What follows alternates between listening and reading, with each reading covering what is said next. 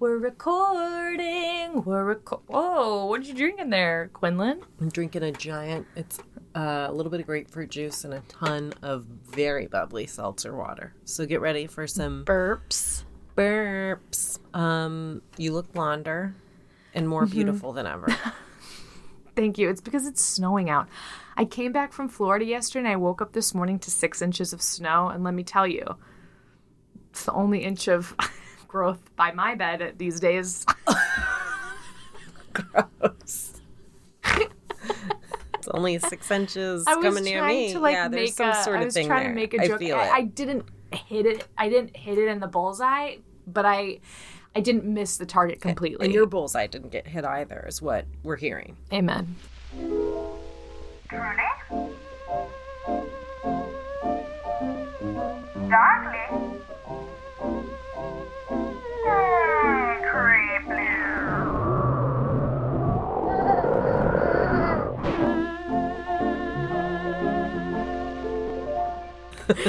And that, friends, is religion. How you do a podcast. And thank you so much for joining us. We're here all week. But really, we are, because Carrie's back from her vacations. I'm back, baby. And we're going to get together and make some crazy music. Are we out of practice? We're totally out of practice. Well, listen. Feels good. I like feeling unsure and afraid in most things I do, and that's where I'm at. You know, here's the thing. Not everybody's going to love you, and that's hard. That's all I want to say about that. Just kidding. No, I think that's actually a really good thing, because everything you just said is true. I think that there's an anxiety about how we're being perceived all the time. I was just talking about the podcast to someone at the pool yesterday. Ugh. And they were like, I listen to true crime, and so I pitched my podcast, and immediately after pitching it, I was like, you might hate it. It's okay. Yeah, totally. Like, I can't help myself in telling people they might not like me. Like, I want to get there first. You know what it reminds me of? I've gotten really good about making jokes about how much I love to eat and how much I love food first, so that nobody else can make a joke and it feels bad. Right. So, like, when I talk about my weight gain or, like, how my body looks or my boobs, it's like I mention it first so that nobody else... I'll mention being a dumb blonde first. I'll mention being a woman first. Like, I'll say you might hate the podcast first. I just want to get ahead of any negative press in my mind. And, yes, jokes at my expense are negative press. Mm-hmm. You know what's interesting? An uncomfortable seat. I do a similar thing, like definitely very self-deprecating, and I've definitely had people say things to me about it where instead of saying, you're so self-deprecating, why don't you take more pride in who you are or what you do or any of these things, often the response I get is people saying, wow, you're so down to earth. Which is kind of alarming. I'd rather that right? than brave. Well, okay, sure. But when you're like shitting on yourself and people are like, wow, that's great. You're really so know accessible. You. Yeah, like, and like, they're not saying I'm humble. They're saying like, you're right. You know what I mean? I didn't catch that. It's sort of, that's what I get from it. Yeah. Yeah. So, yeah. Which then reinforces the feeling of, I should say it first. I should say something first. Yeah. I mean, I like to tell people, I think this podcast, I have a hard time promoting this podcast myself. Because. So if you're a new listener, please leave. Please leave. You might hate it. It's okay. If you've just tuned in, you might hate us. Get it's okay. Out here. It's okay. We forgive you. No, I think what's hard about promoting this is it's so conversational and it's not perfect, right? This is an incredibly imperfect podcast, which I think is why it works. But you know what's so funny about that? Now I'm picturing this podcast is us, right? Like it's us because we're imperfect, which makes it kind of a vulnerable thing to share. Totally. Especially with a stranger, you meet someone and you're like, "Yeah, listen to my podcast." You're basically like, walk into my house walk into my mind. It's walk my into my house house. is I haven't dirty. By the way, cleaned. my house is dirty, and you're coming in. I have a cube of cheese, and I'm hoping to offer you no wine. And I'm going, maybe you'll like it. Maybe I'll be enough of you to stay. It's going to be weird because I'm going to offer you no wine, but I'm going to overserve myself. Exactly. It's going to be really uncomfortable. It's a one-sided conversation. Come on in. Well, but the funny thing about that is you're saying that you do this thing right away where you're like, oh, don't listen. It would be so weird if you were at a party and you met someone and you were going to talk to them and then you gave a bunch of disclaimers where you were like, we can have a conversation. It might be really boring. It might be really bad. But yeah, let's talk. Let's talk a minute. But you might hate me. But let's talk for a second. For the record, I'm dating now, so that is actually what I do. Hi, my name is Carrie. Here's my baggage. You're going to hate me, but you might hate you know me. What? This could end up really fun. This could end up really bad. You could hate me. I could not like you. You might not be attracted to me. Let's see where this goes. Is this boring? Am I boring you? Am I boring you? Is this boring yet? No, you don't check in. No, that's tacky. You don't check in. Oh, that's tacky. Preemptively. Yeah, you say, here's all the things that are about me. At the top of the date. At the top of the date. And then let the chips fall where they may. Because if you check in, it's too much. Oh, that's the line we're drawing. That's too much. Is this going okay? Are we okay? Are you laughing? Do you think I'm funny? Oh my God, no. Do that on a date. I'll give you $100. Done. I really want you to do that. Are you having fun? Are you having fun? Is this too much? Am I too much? Oh, God. Am I boring you? That makes me like nauseous just thinking about it. Did I tell you? I think I'm going to... so COVID is here. We've known this for a while. It was funny, in the last episode we just released, which we recorded like a month before, you keep coughing, and I am dying in my mind going like, people think she has COVID. I didn't. Everybody, you didn't. Quinn's had so many swabs up her nose. I haven't either. But maybe this is the week, baby. Let's do this thing. This is fucking it. I was just telling Carrie, you guys, that Ko was playing superhero this week, and he said that his power was to hurt people. And which we can unpack that later. Nadine and I were trying to prevent him and his friend Ozzy from having mean superpowers. And we were trying to come up with nice ones. We were like, what if you could make snow? What if you could shoot rainbows and make people love each other? We were like trying to think of anything. And we were giving out all these ideas. And Koa got so mad while we were trying to dissuade them. He got angrier and angrier. And then he shot his fingers out and went, zap! I gave you COVID.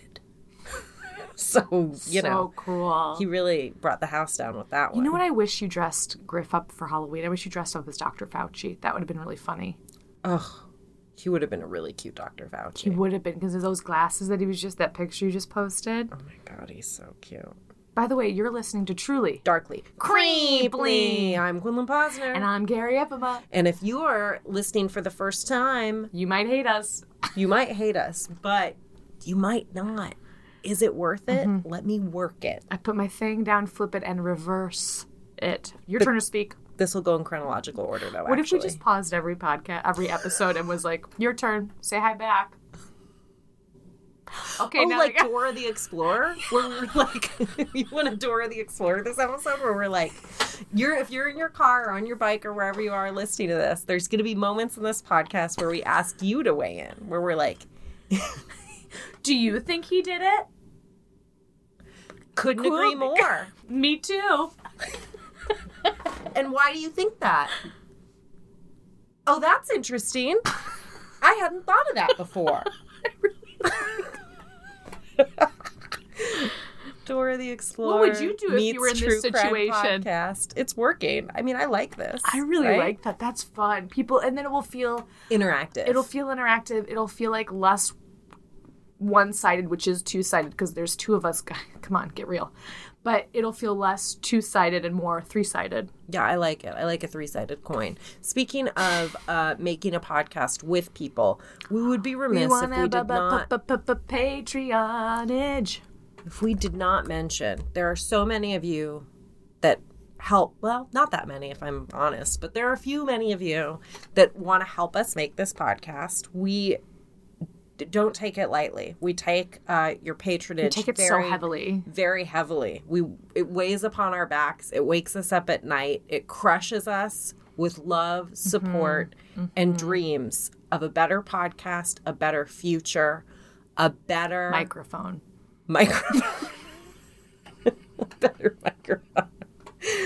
Our first If you notice patron, a difference, we have a new microphone and I think the sound quality is better. Weigh in. Let me know what you think. Yeah, right in. Our first patron that we want to thank is a doozy of a patron, because guess who it is?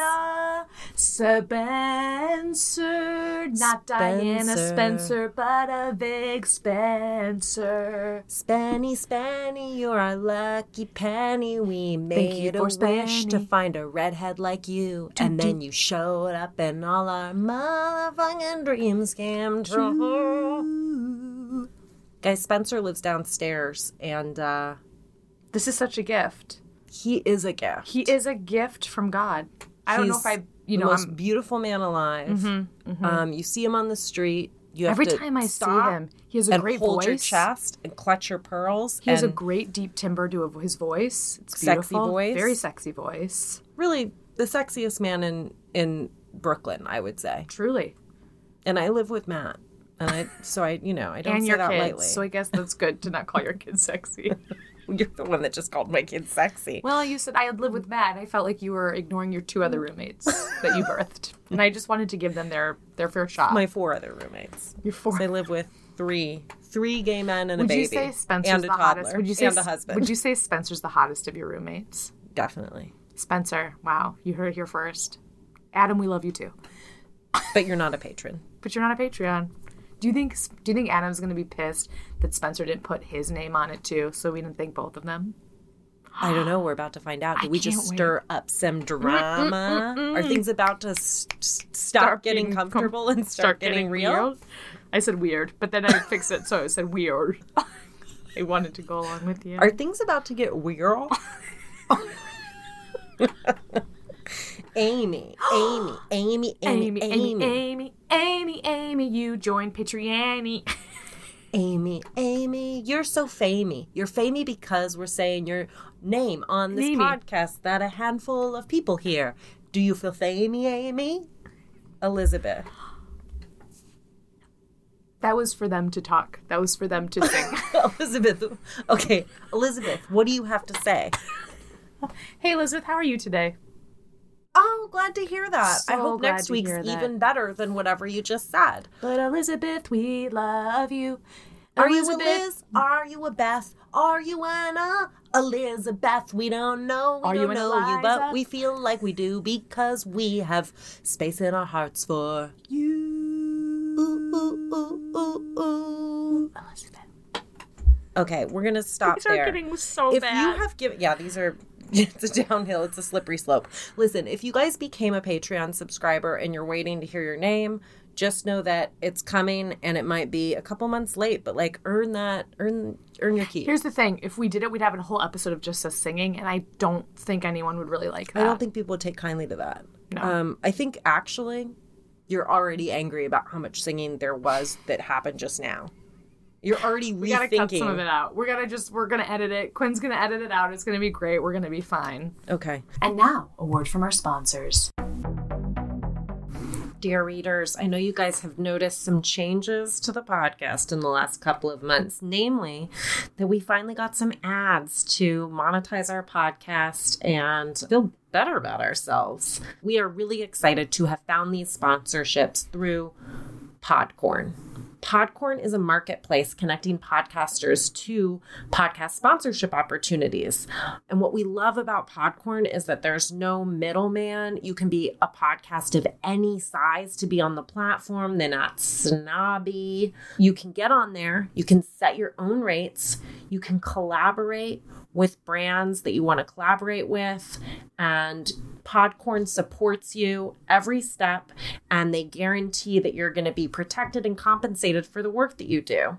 Their marketplace mission is to give podcasters transparency, creative freedom, and full control of how and when you decide to monetize. We'll put a link in the show notes so you can sign up for Podcorn today and start browsing sponsorship opportunities. And we just want to thank Podcorn so much. If it wasn't for Podcorn, we wouldn't have had the courage to try to take our podcast to this next level. And we're really happy that we did. So thanks, Podcorn. We love you. I love to sit and laugh with you, but all the games that we usually play, they're played out. I mean, pardon the pun, they're played out. We need a new one. I have them like memorized at this point. They don't make me laugh. I need a new party game. And? So I found one. Are you ready for this? I'm so ready. Okay, it's called Pay the Price. The rules of the game are simple. You take turns answering trivia questions, and if you get a question right, you keep the card. If you answer wrong, you get a consequence card, and you have to do some like really crazy dare. Oh, amazing. It's Yes. like dare if you get it wrong. I think games are missing consequences, frankly. I want more games with funnier consequences for getting it wrong. Agree. And I think this is it. Yes. And it's like a thing where brains are valued with the trivia, but bravery is valued with the consequence. Oh, I love that. So you don't have to necessarily be the most trivia prone to be successful at this game. You just have to be either smart or really brave. Or both, ideally. Let's play. Okay, so what you want to do then is go to paythepricegame.com. You can get a copy. If you guys use the promo code TDC at checkout, you'll get 20% off. Ooh. It's so fun. It's hilarious. You were saying that it's a great host gift, and I couldn't agree more. The best thing about having cards like this trivia is you can bring it and have drinks around the table, and you don't have to set up a board game. So play, have fun, and please let us know what crazy things you do. Let's do stories. I think it's time for stories. Who's first? I believe you are. I was first last week. Lucky and if lady. not, we're starting anew. It's fine. Whatever. It's been so long. Not the last time we met, but a few times ago, do you remember I did the Bridgewater Triangle story? Of course. Do you remember I was The bridge over troubled water story. Like a bridge over watered triangle.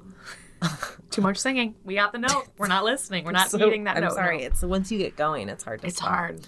So there in that area, remember there was some animal mutilation, and I was saying that it kind of people's ears pricked up because they were like, is there some sort of cult activity going on? Mm-hmm. There's so much weird shit. Sure, there was cult activity going on, or there was kids mimicking cult activity going on. What you need to know is that really close to Bridgewater Triangle is Fall River. Mm-hmm. And Fall River had this major satanic panic series of Incidie. Do you call plural incidents Incidie? Incidie that happened. I'm going to say 80s? no, Okay. but you know what? I've been wrong before. Incidie? You think Incidie is a word. Hey, dear readers, do you think Incidie is a word? Me neither. Works every time. So I read an article called "The Gist" from The Gist by Seth Boston, a really good article in Rolling Stone, and then I watched this show on Epix called Fall River, aptly named. One thing that's interesting about Fall River is that it became notorious a really long time ago because guess what happened there? People fell? Lizzie Borden was tried but not convicted. Oh, of course. In Fall River, yeah. I did her case. Yeah, I know. Early on, that's like episode 18 or 20 or something. That's an early episode. What the following events I'm going to tell you about, they're happening in a red hot temperature that is burning over the fire of satanic panic. In the 1980s, there was a publication of this book that was since discredited, where this woman, Michelle, is talking about how she recovered these childhood memories of being abused in satanic rituals. What happened when that book came out is that parents everywhere, law enforcement, everybody is like, this is a thing. Children are getting sacrificed and sexually abused, and all these things are happening under the umbrella of cult, satanic worshiping shit. Okay, there's devil worshippers everywhere. Charles Manson's happening during this time. Fuel is on the fire, okay? Right. And then in October of 1979, there are, I think, a couple of joggers that are running by a high school, and they find a female body naked, face down, under the bleachers. It's pretty close to the police station. It's crazy that this murder happened so close to there. She's been sexually assaulted with a baseball bat tied with fishing wire. Her head has been crushed by rocks. And oh my God. Yeah. The first thing they do is they take the rock that killed her and they send it for prints. They can't get prints. They can't find an ID for a long time. They do a composite drawing of her and put it in newspapers, and they figure out that it's a 17-year-old woman named Doreen Ann Levesque. And she was from New Bedford. She was homeless and had problems with her family. She was on drugs. She was definitely part of like what we would call, I guess, a vulnerable population. Mm-hmm. She was a sex worker, and what we are pretty sure happened. She was 17 years old. Correct. A child. When the medical examiner sees her, he's right away like, I think this is ritualistic in some way, like this killing. It's so brutal. I think it's something weird. And everyone's kind of like, oh, we know who did this. We bet it's Carl Drew, who's this neighborhood pimp. She was scared of Carl because, well, let me tell you about Carl a little bit. So Carl had terrible childhood abuse. His father did like crazy shit, like hung him from a rope and lowered him into a well to get dead animals out of the well. Like, there's just things that happened in his childhood where you're like, this sounds insane. Carl moved away when he was young, like 14 years old, like get the fuck away from this family, and starts committing all kinds of like petty crimes, you know, like holding up We've seen it convenience before, stores. Yeah. He's known to be violent. He becomes a pimp. And the truth about Carl is that from what I understand, he was a shitbag. Mm-hmm. Like, he definitely like was feeding the sex workers lots of drugs and trying to keep control over them. I mean, that's, I think, also what a lot of pimps do. I don't think I need to like speak out in defense of the pimps. Yeah. There's an implication that he would drug them and rape them. Carl does say that everyone knew this and that the cops were turning a blind eye to it. And that one of the reasons isn't wrong. Well, listen, yeah, I totally believe it. You said a vulnerable population.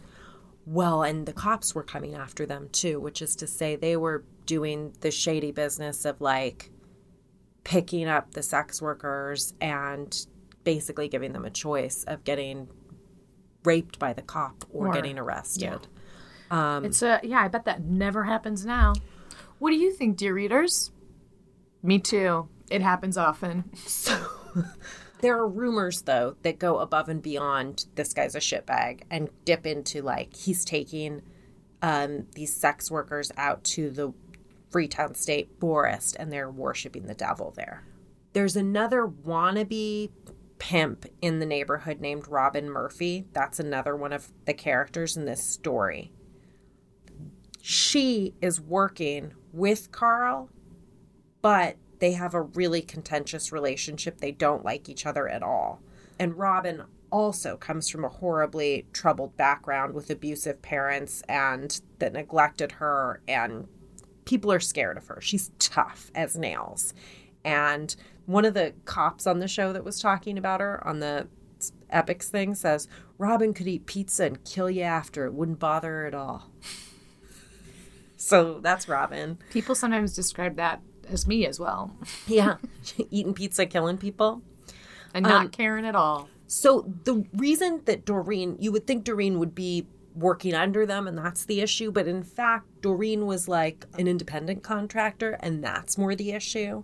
That they supposedly had this kind of thing of like, you better get off the streets. This is our turf. Right. And she was like, Carl and Robin. And she was like, I'm still going to work a few blocks away. And so she's pulling money that would otherwise be in their pockets. So the assumption is they must have had something to do with this stuff. Right. Suddenly, there's another woman in November, a month later, that's reported missing. She is reported missing by her dad after she doesn't pick up her kid from a babysitter. She's 19 years old. She's a single mom, drug abuse, sex work. Okay? Mm-hmm. One of her friends had dropped her off downtown so she could work, and her body is found by hunters a few months later in like a wooded area in Fall River. Is it the same sort of scene as Doreen's? Yes. Bludgeoned to death. Mm-hmm. Then the third murder we're going to talk about, the third and final murder, is a 20-year-old sex worker, Karen Marsden. She worked the streets for about a year before dying. She has a 2-year-old son. His name's Joseph John, JJ. And Karen, like, loves her kids so much. But she's also super depressed. She's into drugs. And she's hanging out a lot with Robin Murphy, the female pimp. Mm-hmm. And people say that they're lovers. And the thought was, like, Robin's so tough and Karen's so vulnerable. Maybe she was with Robin to feel that feeling of, like, being protected. Right. 4 months after the first murder, Doreen, on the evening of February 8th, 1980, Karen is going with the cops into the forest. She's freaked out and saying to them, I think someone's going to kill my son and sacrifice him. So they're driving around looking for altars with her, and she's incoherent and sobbing and telling them she needs their help. And she's like, once Carl knows that I talked to you, he's going to kill me. She's really freaked out, really scared of Carl, okay? Mm-hmm. She says to them, I want to talk to a priest. And this is all what makes them be like devil worship, right? Because she's basically saying it. She's like, let me go see this priest. I really want to go see a priest. Please take me there. They drop her off at the rectory door. The priest comes and lets her in. The cops leave. They don't see her again. Oh, God. 2 months after the fact, they find her part of her skull and remains in the forest, okay? But most of her body's never recovered. So the head was definitely missing. Like, apart from the body. It's very dark.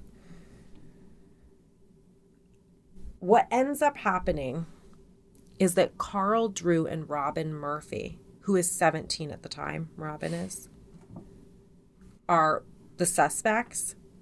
Robin incriminates herself on a phone call to a friend and says she participated in this murder of Karen Marsden on this phone call. That leads to her arrest. Okay? Mm-hmm. Carl ends up getting charged with 2 of these murders, Doreen and Karen. But what the DA does, this is so bizarre. The DA only prosecutes for the murder of Karen, but introduces, oh, you killed Doreen, and that was the motivation for killing Karen. In other words... So they're using a case that hasn't even been tried or that's convicted. Exactly what I'm trying How to is say. that legal? I mean, it can't be. Your it's dad nuts. has to... Let's get why Larry. Would the Larry, what do you we think? need to understand, why was the prosecution allowed to bring up a murder that there was no trial for and then say this was the motivation? Because their thought on it is Karen had told people that she was there and that Carl killed Doreen.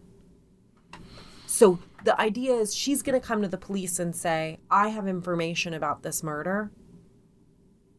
Carl did it. And I know because I was there. And that Carl, to shut her up, killed her.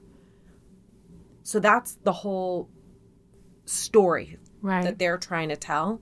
But they've not even proven the very first thing, which is that Carl killed Doreen. And now in this prosecution about Karen's murder, they're saying, well, clearly he killed Karen because he killed Doreen and Karen knew.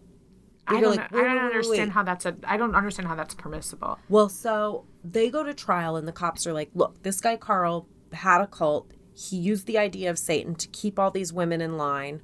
Robin confirms this in court. 17-year-old Robin is like, yep, yeah, Carl Drew totally used Satanism to control the women and their money and their minds. And I'm going to tell you what happened. Basically, Karen told me that Carl killed Doreen and that Karen was actually forced to participate and that Karen, that night, she was killed a few hours after that cop dropped her off at the rectory. What happened was me and Carl and some other guys, we all got in a car. We took Karen to the woods. I beat her up. I ripped her hair. I threw her down. I did all these things because Carl's telling me to. Mm-hmm. And I was ordered to cut her throat, so I did. And then Carl took her head completely off. And then we offered her up to Satan. We did like sex acts on her headless body. Oh, my God. So she's owning this in court? In court, she's saying all this. At the time that this happened, there was a woman named Leah Johnson that was, I guess you would call her Carl's girlfriend.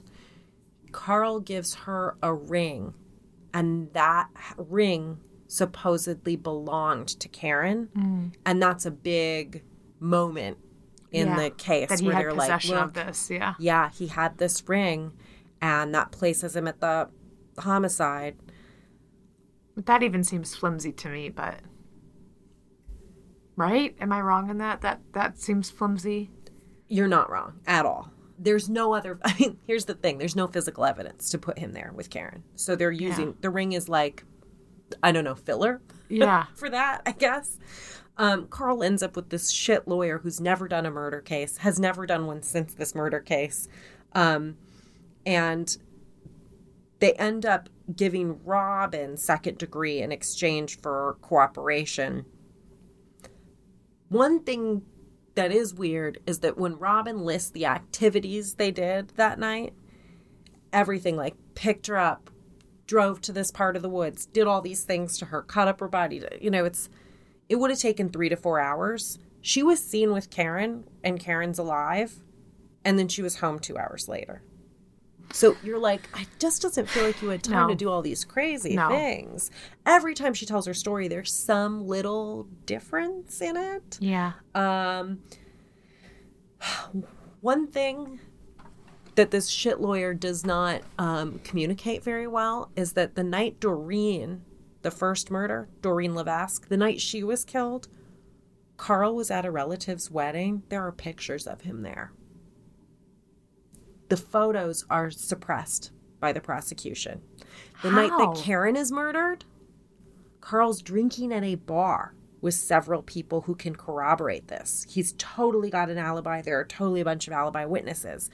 What they fuck up doing, the cops, and because like they think it's Carl and they don't care to do it. We've seen them where it's like they pick someone, they finger someone, and then they don't let the go. alibi. They don't check it out. So what they do is all these alibi witnesses, they don't come to them till like a year later. And then you say to them, where were you on this night? And it's like on that Tuesday. On that random Tuesday. So it's... Pay with credit card, folks. Pay with credit card. Yeah, he gets sentenced to life. I mean, he's guilty.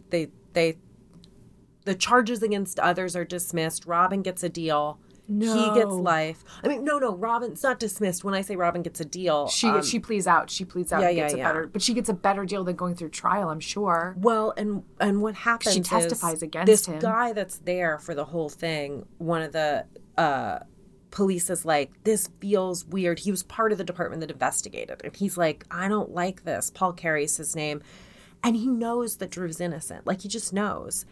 He starts trying to prove it on his own kind of after the fact. And he goes to Leah Johnson, who was the ring woman, the girlfriend that said, oh, he gave me the ring. And she says, oh, yeah, the ring story is total BS. They put me under a ton of pressure. It was not voluntary, my testimony. They showed me the body. They did really scary things. They showed me the body and said, look, this is what your boyfriend did, and tried to really scare the shit out of me and then put all this pressure on me. And they were threatening me. Basically, they were going to give, a coerced testimony. Well, and anytime you're dealing with someone that's they have ammo on her with drugs or with sex work, I'm not sure, but it's this idea of we're going to make you serve time maybe too. So it's this thing of, what can you give us? You can go away if you say this. Then they want to find this woman, Carol, who is also connected to the crime, and they find Carol, and Carol says, I don't even really know Carl Drew. I was around that night, and they didn't really want to hear what I had to say, which was that it was Robin. I was driving around that night, ran into Karen. Karen got in the car. We got beer. We got smokes. She said to me that she was at the Doreen killing. She was scared and said, if anything happens to me, look after my son. Oh. A John pulled up, asked them how much. Karen said 35. He said sure. She got out and got in the car with this John and left, okay? Mm-hmm. She says she thinks Karen was coerced onto the roof of Harbor Terrace, not the woods, and that Robin pulled out a knife and that she then left. She says Robin did it. Yeah. Then Robin's up for parole.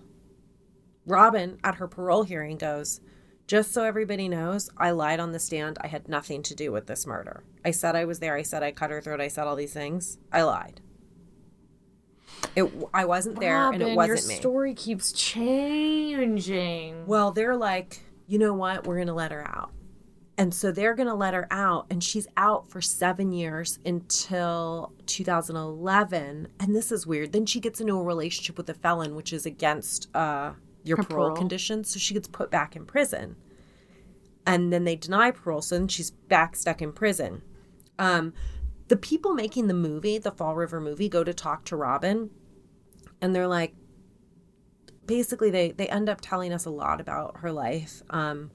It's really sad. Like, yeah. her mom really neglected her, and her brother raped her when she was 12 and he was 16, like, all the time. And then a neighborhood guy named Andy Maltese starts raping her. Oh, God. And she starts doing, like, finding other girls for him to try to not be the one getting raped. Exactly, yeah. Which is probably how this 17-year-old became what they're calling a hardened pimp. Yeah. It's like, was she a hardened pimp, or was she a kid trying to not get raped? Exactly. So it's so sad. And another girl on the movie is like, yeah, I was friends with Robin. She introduced me to Andy. I got in a car with him. I was 12. I got raped. I went to the police. I told them. They did Nothing. Shit. Robin gets raped again by one of her other brother's lovers. Her brother she has a few brothers. One of them's gay. One of his lovers rapes her and she gets pregnant. She has the baby. She won't speak on the movie about it because she's trying to respect this person's privacy. I want to go back to this woman, though. This child getting raped and going to the police.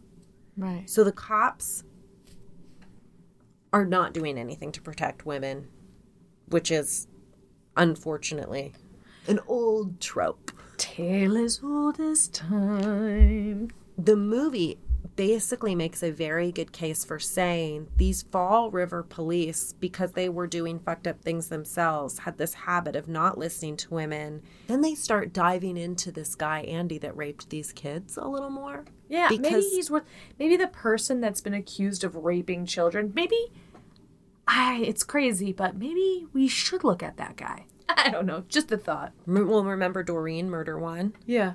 Andy's girlfriend. That's Andy's girlfriend. Yep. She was 17 and he was 40. And the night that she disappeared, she was thinking of leaving, right? She had another relationship. Andy was really jealous, and she was like thinking of leaving Fall River, basically. But you know what? Don't worry, Carrie. The cops are pretty sure it wasn't him because his mom says, Andy's mom says, she didn't hear him come in late that night, and she didn't hear him take a shower, which she probably would have done if he'd have killed somebody. And you know what Andy's daughter says? Oh, God.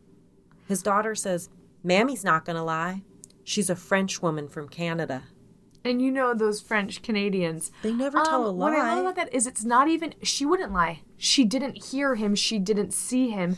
That's not an alibi. It's really bad, right? That is not an alibi. An alibi is I saw that person. Exactly. After Barbara, the second murder happens, Andy goes to the police and he starts talking Satan. He's the one that gets them on this Satan kick. He really wants to help, okay? So he shows up talking crazy, talking in circles, and he says, actually, I can see the killing.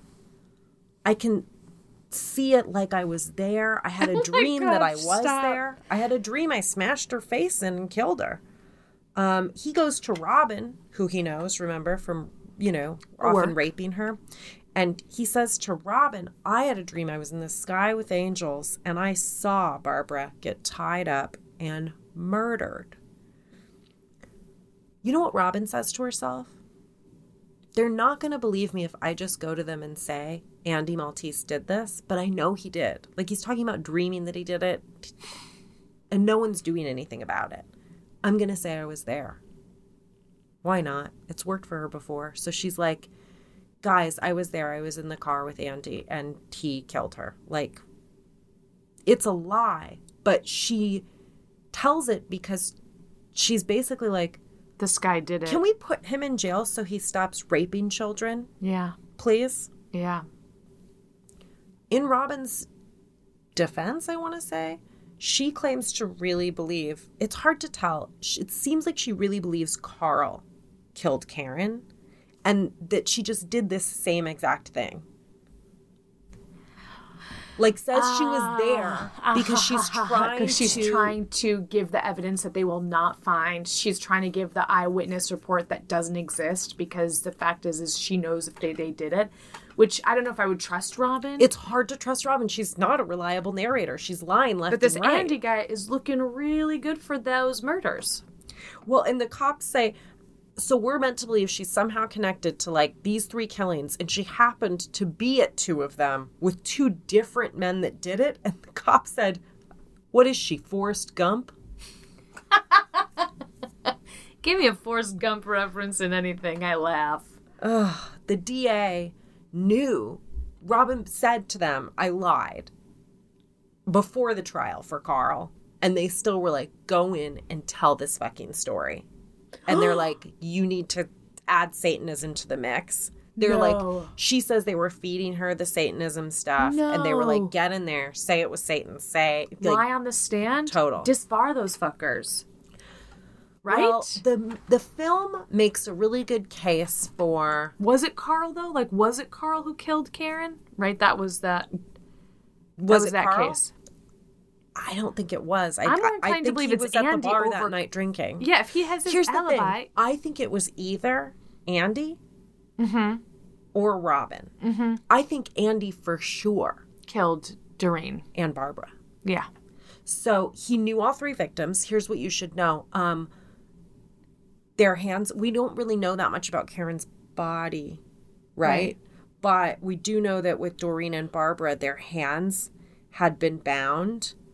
They were tied with the same kind of twine at their ankles and hands. And Andy had that kind of twine in his trunk when they searched it. And that young girl, Robin's friend that was raped by Andy, is able to say, he beat me and he tied me up and this is how he tied me and it was with twine. You know, so she's recounting things that match those crime scenes.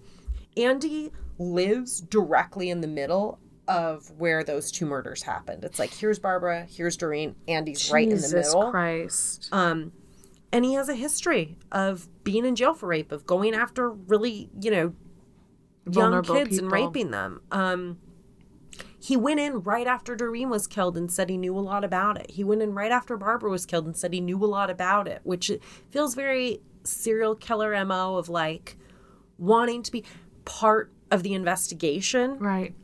He's the one that told the cops about Carl Drew. He had a relationship with Karen. We know this. And we also have reason to believe that he had threatened her and said, if I go to jail, I'm coming after you. I'm coming after your kid. Just the biggest eye roll. He was released on bail hours before Karen was murdered. He does not have an alibi. So he had reason to believe that he would kill Karen. Thing. He had motive. And remember that we keep saying Karen was telling people, I'm scared of Carl Drew. I think Carl Drew is a Satanist and is going to sacrifice my son and kill me. Mm-hmm. You think she was meaning I Andy? think she was doing that because Andy told her to do it. And Andy told her to do it, and he was the one she was scared of. Andy's trying to use Carl as the fall guy. And he's basically telling Karen... He's like coming up with his own alibi, or he's coming up with the motive for Carl. Yes. And he's planning on killing her. And he's trying to make Carl the fall guy for Doreen. So he's like, Karen, tell everybody you were there and that he killed Doreen. And tell everybody you're scared of him. And Karen's legit scared crying of Andy. And scared. But the person she's scared of isn't Carl, it's Andy. And then she's dead. And then she's dead. Jesus Christ. This is such a clusterfuck. And it's It's because such the a police aren't clusterfuck. doing their job. It's because they're people that are not requiring the attention and resources that they deserve. So he does end up going to prison for the murder of Barbara. He dies in prison of a stroke. Okay. As for this satanic cult, there wasn't one. Nobody corroborates that in the end. Like, everybody relax. I'm curious if there is evidence of one period anywhere. Of what? Of a Satan. I mean, Marilyn Manson. Oh, sure. Of, I mean, I just think... Not Marilyn. Well, Marilyn Manson's a piece of shit, but Charles Manson. Charles Manson from the game MASH. No, Charles Manson. I mean, that was satanic, but like... The point is, asshole or not, Carl was not a Satanist, and he didn't get a fair trial, and we do know that. Exactly. And here's the thing. The injustice isn't his alone, right? It belongs to the victims, too. There's all these false testimonies that got in the way of finding out what really happened, and the false testimonies were being solicited by the DA and by the police. And so the Innocence Project is now working on it, right? They're trying to get a new trial for Carl Drew. He's been in prison for 40 years. Okay? Robin, who they also really fucked up and fucked with and used when she was a kid. Yeah. They told her, you go out there and give this false testimony and all this. You're going to serve 12 years. Okay? Yeah. She went out and did it. Then she later was like, it's not true. Anyway, what you need to know is she since has served 34 and is up for parole this March. Wow. And that's the story of the Fall River cult killings. That aren't as cult they're known, killing. that are not It's cult just, killings. It's basically this. I mean, they make a really good case for Andy being the guy. Yeah. The show's great. It's a 4-part series, and it's pretty interesting. Thank you for sharing that story. That's an insane story, and Insane. it's so wild to me because it's like the allure of the cult killings when really it's just one fucking dude who got away with murder. Mm-hmm. And so he did it again. Mm-hmm. And then someone knew he did it, Karen, so he did it again. And then he used fucking Carl as the fall guy, and even Robin was sort of playing into it maybe without realizing it, which is so backward and fucked up when you think about how much she hated Andy and what he had done to her life, and that in the end she may have been unknowingly and unwittingly aiding and abetting, but also she was a victim of him again. Do you know what I mean? Over and because over. she went to jail. Like, yeah, I don't know what to make of Robin, if I'm honest. Like, yeah, that makes sense. It's really hard to know, and I think she's, no matter whether she had anything to do with the killing of Karen Marston or not, she was a victim in her own right, for sure. That's indisputable. Mm-hmm. And to hear what she went through this childhood was just so heart-wrenching, so monstrous. It doesn't obviously excuse if she did commit a murder later on, but it's, I was really It's tragic. Yeah, but they interview her a lot, and I couldn't help but, I don't know, really feel for her. I wonder what you guys would think. Tell us what you think now, and then turn the page. Now a word from our sponsors. Oh, good. Carrie. Quinlan. I want to tell you about Hydronique Hydration. Basically, what happened was that there was a frontline healthcare worker who was getting a bunch of headaches during the pandemic. And there was this research study that showed that up to 81% of frontline healthcare workers get new headaches, and it's because of their PPE. It's because of like the face masks and the shields. It prevents them from eating and drinking properly during their job, and everybody starts to feel like shit, like just tired, dehydrated. So the founder's like, okay, we need a really quick drink that has all the vitamins, the minerals, no sugar, keto-friendly, healthy, but everything on the market isn't what I want, so I'm going to create my own thing. And thus was born Hydronique Hydration. Remind me something. What was your resolution this year? to drink more water. And so instead, I'm just going to drink Hydronique Hydration. Go ahead and get it. You can visit their website at www.hydroniquehydration.com, and I will spell that. It's www.hydronique hydration.com, or just search Hydronique Hydration on Amazon. And they are currently offering a $10 discount coupon at checkout for this next week. So we'll put the link in our bio. Go for it. Stay hydrated. Thank you to our frontline workers. We love supporting this work as well because of all the amazing work that you do for us. So hydroniquehydration.com. Get yours. If you like true crime, dark history, the haunted, and paranormal, then we think you'll like Ghost Town. Ghost Town is hosted by me, Rebecca Lieb. And me, Jason Horton. We cover both notorious and obscure true crimes, the haunted, paranormal, and unexplained, and the dark history of everything from world events to pop culture. There are new episodes of Ghost Town every Wednesday and Friday. Find out for yourself what Vulture.com called essential listening and one listener called a total waste of time. So pause the podcast you're listening to right now. And go subscribe to Ghost Town for free on Apple Podcasts, Spotify, or wherever you get your podcasts. And at ghosttownpod.com. We're back. We're back. And Carrie's going to tell us a story. This story I thought was really interesting. It's a little convoluted, but bear with me. It's not that convoluted. I didn't know how to tell this story. I think case in point of what I just did, but yeah. So this is the murder of David Edward White. I got this information from New York Times, Sports Illustrated, Daily Mail, and KYW. So there's this guy, Edward David White. He's known as David, so I'll refer to him as David. He grew up in West Philly, and some things about him. So he's growing up in West Philly.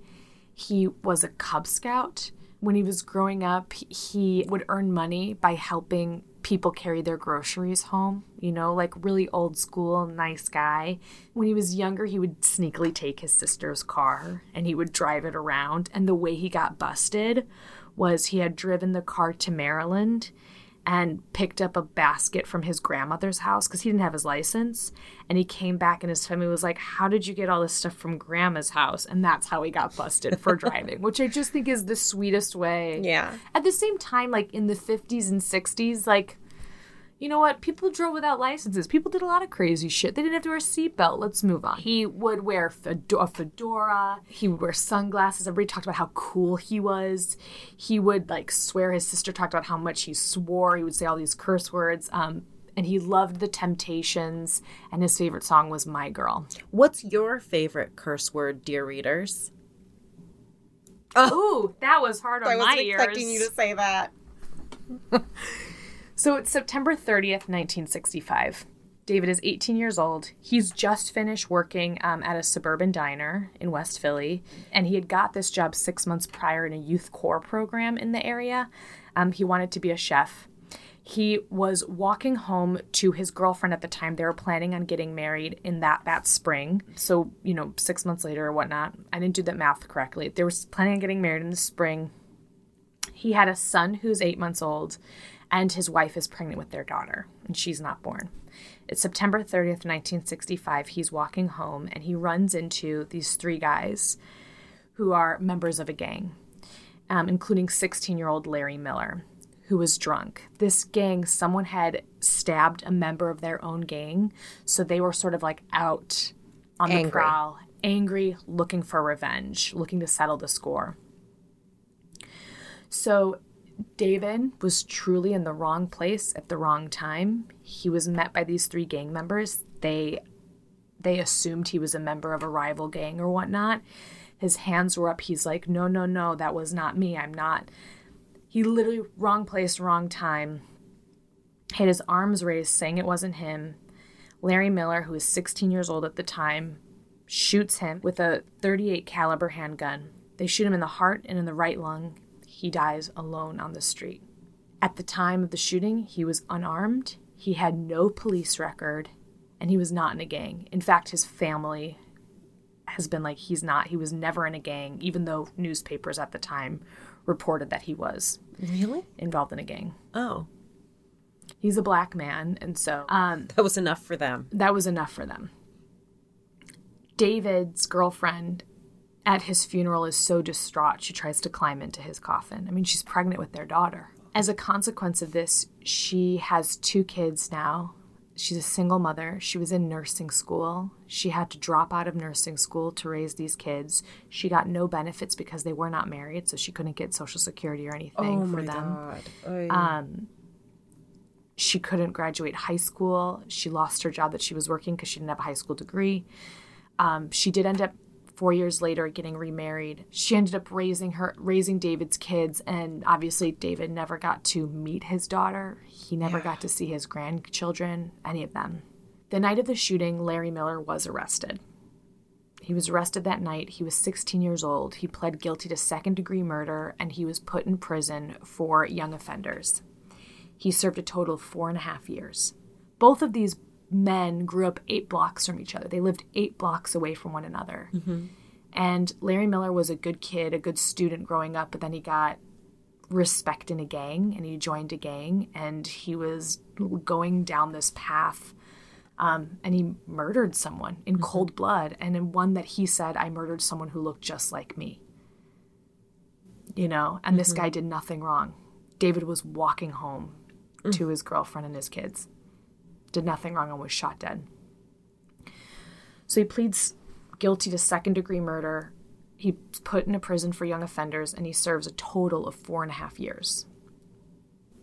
He gets out, and then he does an armed robbery, and he gets 5 years in jail, which I think is something to make note, that he got more time for an armed robbery. Taking things over a life. A black man's life. Exactly.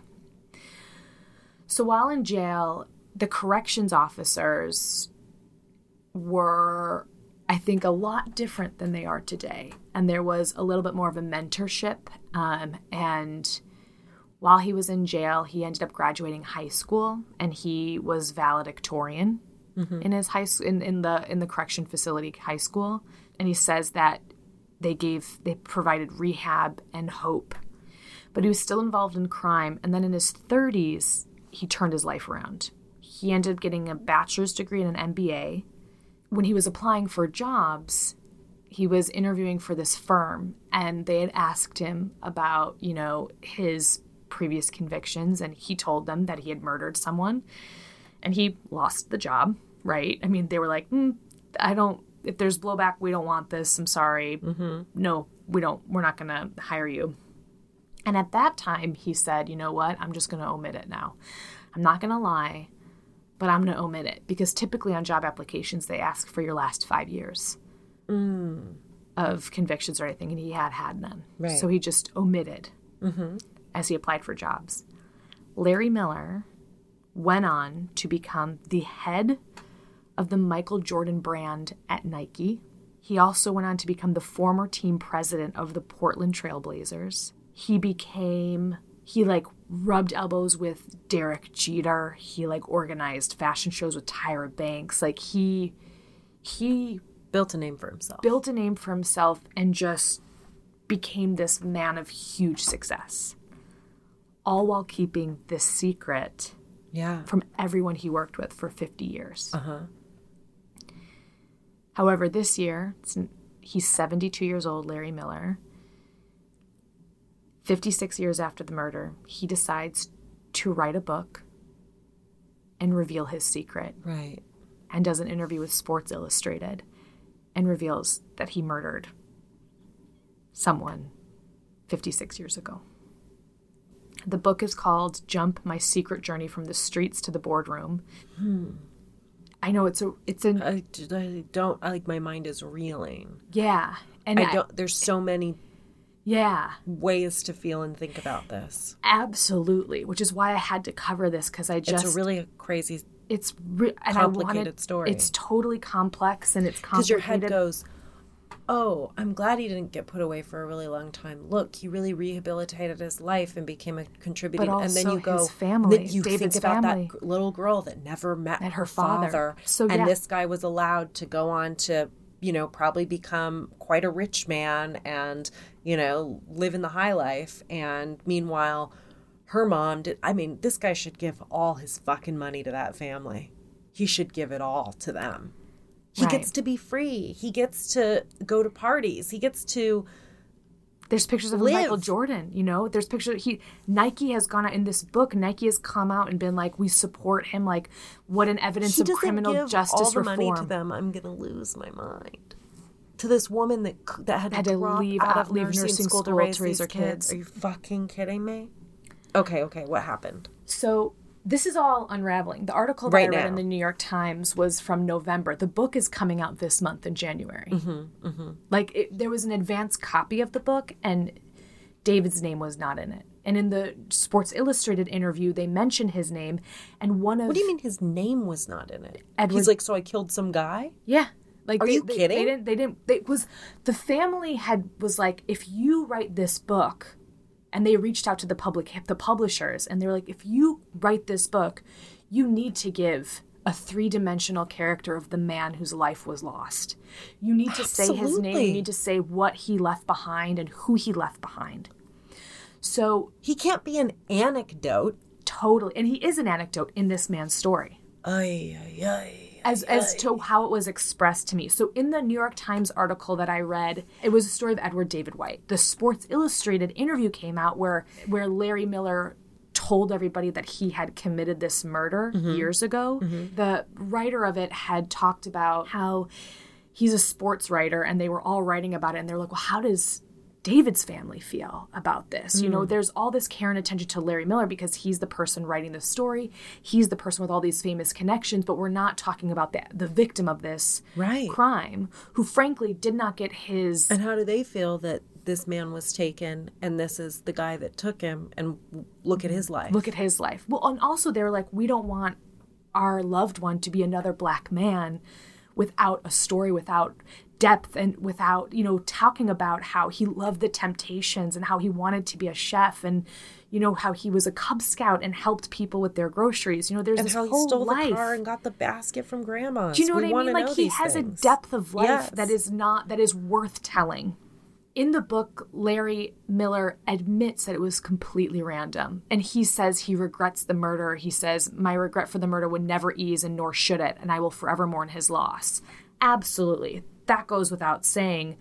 But the family was completely blindsided by this. The family of David, the loved ones he left behind, are like, he didn't reach out to us to tell us he was going to be writing about Which our brings loved all one. Kinds of feelings to the surface. Of course. So unfair. And anger. And like, they're like, he didn't even reach out asking us for forgiveness. It sounds like there's a ton of things he could have done right by them. Exactly. If you're about to put their loved one's name back into the discourse and bring up stuff, then I think you have to have that hard conversation, and you need to go out of your comfort zone and say, I'd love to reach out and talk with you and offer my apologies and my sins. Like, you know what else it makes me think of? How when people go to jail for murder or something, they're not, I don't remember the name of this law or anything. I just know that there's a rule that makes sense. That is, you can't profit off of a crime like that. Yes. So why, just because he's not in jail, is he allowed to sell this book about a murder? It's not. Well, the thing is it's not about the murder. It's not about the murder. It's about his life. But it's still he's going to write about this having happened. It sounds like just by the title of the fucking book, it's a pretty important component. My secret journey from the streets to the boardroom. I'm sorry, but you might as well call it, I did a secret murder a long time ago. Yeah. Here's the thing. You did a secret murder a long time ago. You're now making money on telling the story of your secret murder. He's in the New York Times. He's asking the people that were affected, and they're not getting money. You are, and you're already rich. I guess I'm going to go fuck you on this one. That's fair. I mean, Larry Miller talks about how he kept the secret for obviously years, and he was suffering from migraines and nightmares. Baby. All right. And so roll on that. I'm going to take the benefit of the doubt and think there is some owning of your secrets, I think, is a brave thing. I do think he didn't have to tell anyone this story. He could have been a man who was successful and did all of this stuff and not tell anyone the story. And what I will say, the benefits of this is that now I get to tell the story of David. And people know about this man whose life was taken too early because Larry Miller came out. And I'm not saying that excuses it, but that is, I'm going to look at the silver lining in that, and that his family was interviewed in the New York Times and they got to talk about their loved one. A life that would have gone completely, like, no one would know. I would not know about this case. This case, you know, it was a crime in the 60s of another loss of a black man, and it was a blurb in an article. It wasn't, now I get to hear about this and know. So the family of David has written letters to the publisher saying his name needs to be it. And I'm curious, I wonder if his name now is, and they do offer because they had such pushback and there has been publicity about it. And the family's like, we'd love to meet with him. We'd love for him to offer reparations. We'd love for him to maybe put a scholarship in David's name, you know, do something, you know, meet with our family, meet the people whose lives he forever changed by this senseless act of violence. I guess time will tell, but I don't think it's too late for him to do a few things for them. Absolutely. And I hope that he does. There is a fair argument to be made in this book, though, about criminal justice reform and rehabilitation and realizing that people are not the sum of the worst thing that they do. And there is redemption and healing that can happen. It feels like Larry Miller is doing a lot of one-sided healing when what he should be doing is reaching out to the loved ones of David and offering an apology, offering remorse directly to them before putting their loved one's name out into the world. They get all the profits on the book sale, obviously. Like, that's a no fucking brainer. Right? That's a no-brainer. In a way where if he takes a penny, I think he's garbage. Yeah. I really do. Like, yeah. David's family, my heart breaks for them because they were completely caught out of left field. Like, a relative of theirs happened upon the Sports Illustrated article and saw his family member's name in there. Like, imagine, and then bringing up all of those feelings as we talked about. And it hurts them to know that the person who murdered their loved one, their father, their husband, is a hugely successful man, right? That adds insult to injury. What's even crazy, too, is they were talking about, like, Larry Miller, so successful. He ended up talking about how at one point he met Bill Clinton and his background check came back clean. Whoa. That's so interesting. Why? Do they know? No, maybe it was years ago, and they, like, took what he's done. He's like, the good news is, never had trouble buying a gun later. Well, that was never the worry ever. Don't worry. That's right, baby. Right. To me, this story was so compelling. One, I wanted to tell David's story because it's worth being told, and he sounded like an incredible man with so much promise and so much to live for, and had a family who needed him and loved him.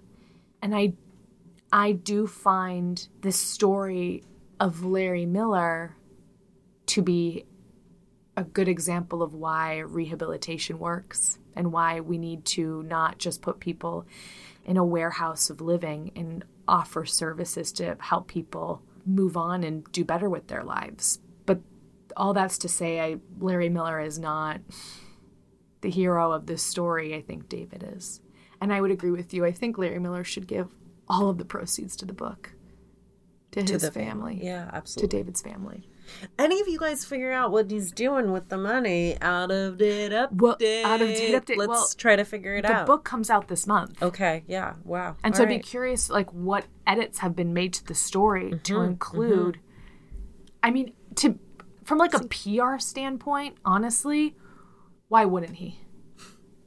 He doesn't need the money. He doesn't need the money, but also, like, why wouldn't he edit the book to include more information about his victim? Well, we'll find out. We'll let you guys know. Thank you for listening to that story.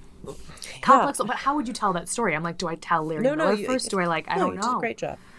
So stressful. You did a great job. I listened and you felt things, and I didn't even hate you.